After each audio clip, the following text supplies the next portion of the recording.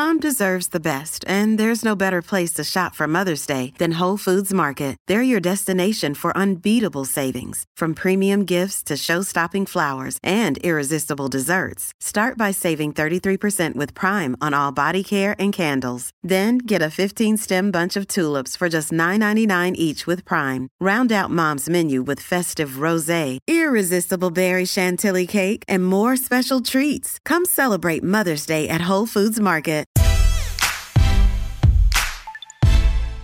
Welcome to the Field Goals Podcast. I'm Brandon Schultz, and we are getting into day 3 picks. And the Seahawks' first pick of day 3 is off the board. Pick 27 in the 4th round, number 133 overall. And they go with Stanford tight end Colby Parkinson. And joining me to talk about the pick is Samuel Gold. Sam, welcome back on the show. Of course. Thanks for having me.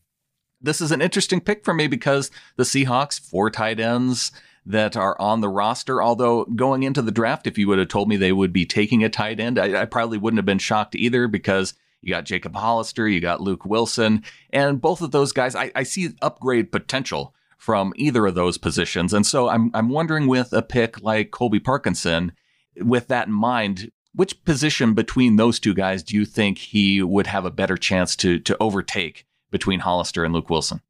Probably Hollister. For me, what Parkinson offers is he's just like a big slot, large wide receiver, good catch radius, barely ever drops it, which will make Russell Wilson happy. I think he had 3 drops on 90 catchable passes over the last few years at Stanford. What he's good at is that he can adjust his body and he can make these really good catches. He can high point the ball. He can run seam routes, and he can run. He has some pretty good footwork in terms of running like slant routes over the middle of the field.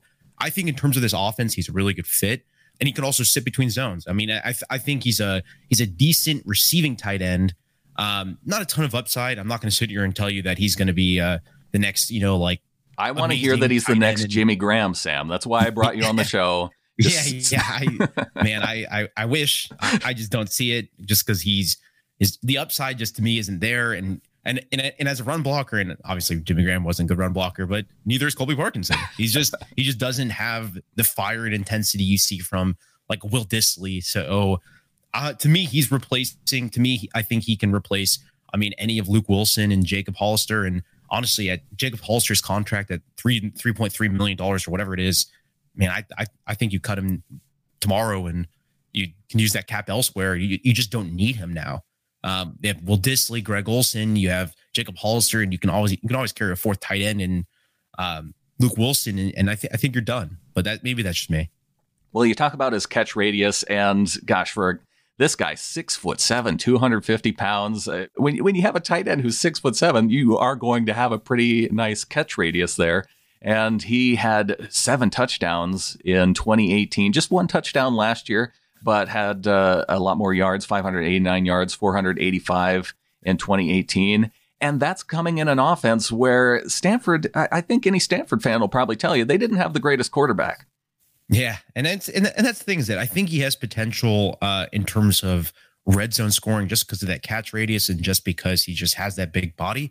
I think one of his negatives, though, is that he's just a little bit predictable in terms of his route running. Like he doesn't have unique releases. He doesn't have like a really great ability to press and stretch in either horizontal or vertical directions in order to create those releases. I think he's more of a open field type of tight end, and then maybe if he can just get open with some scrambling from Russell Wilson, maybe he'll catch 1 or 2 touchdowns next season just due to that. But yeah, if you're grabbing this player in the 4th round, and I think it's a positive, because I think he adds balance to what Will Dissly offers, and for what the Seahawks want and what the Seahawks do in their offense, in the vertical stretch offense, I think he has a place. Yeah, and he has amazing hair. Of all the draft picks, I think he would have gone in the 1st round of the hair draft. Agreed. No, 100% agreed. I'm with you. Yeah, just looking at some of his Pro Football Focus stats, you brought up the drop percentage. He ranked number 1 among tight ends in drop percentage. Very few drops. I even saw one that gave him a drop rate of 0%. So pretty impressive. Also contested receptions. He had 14 of them. and that ranked top among the tight ends in this class. So they are getting more of a pass-catching tight end, which makes it's a little bit surprising when you consider the type of guys that the Seahawks tend to look for. But here they are with Colby Parkinson, and maybe, like you said, just it seems more of a Jacob Hollister type replacement.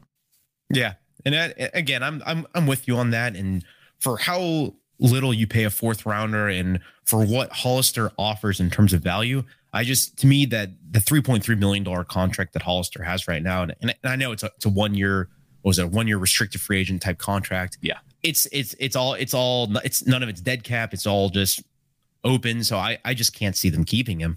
And maybe again, like maybe I'm misreading the situation, but the way I see it is that you can save that money. And I kind of posted this on Twitter. I think you save that money. I think you save money from a Justin Britt cut. I think you potentially save money from a KJ Wright cut, which I know drew the ire of a bunch of people because they love KJ Wright. Stop cutting all the players that we love, Sam. I know.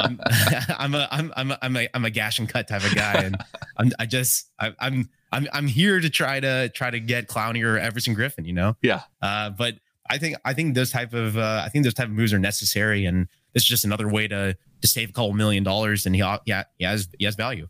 Well, and when you do keep that in mind, the type of players that they're taking throughout the draft that they could come in and be replacements, then maybe some other things happen in terms of guys who are pass rushers that come available if they aren't able to get Griffin or Clowney.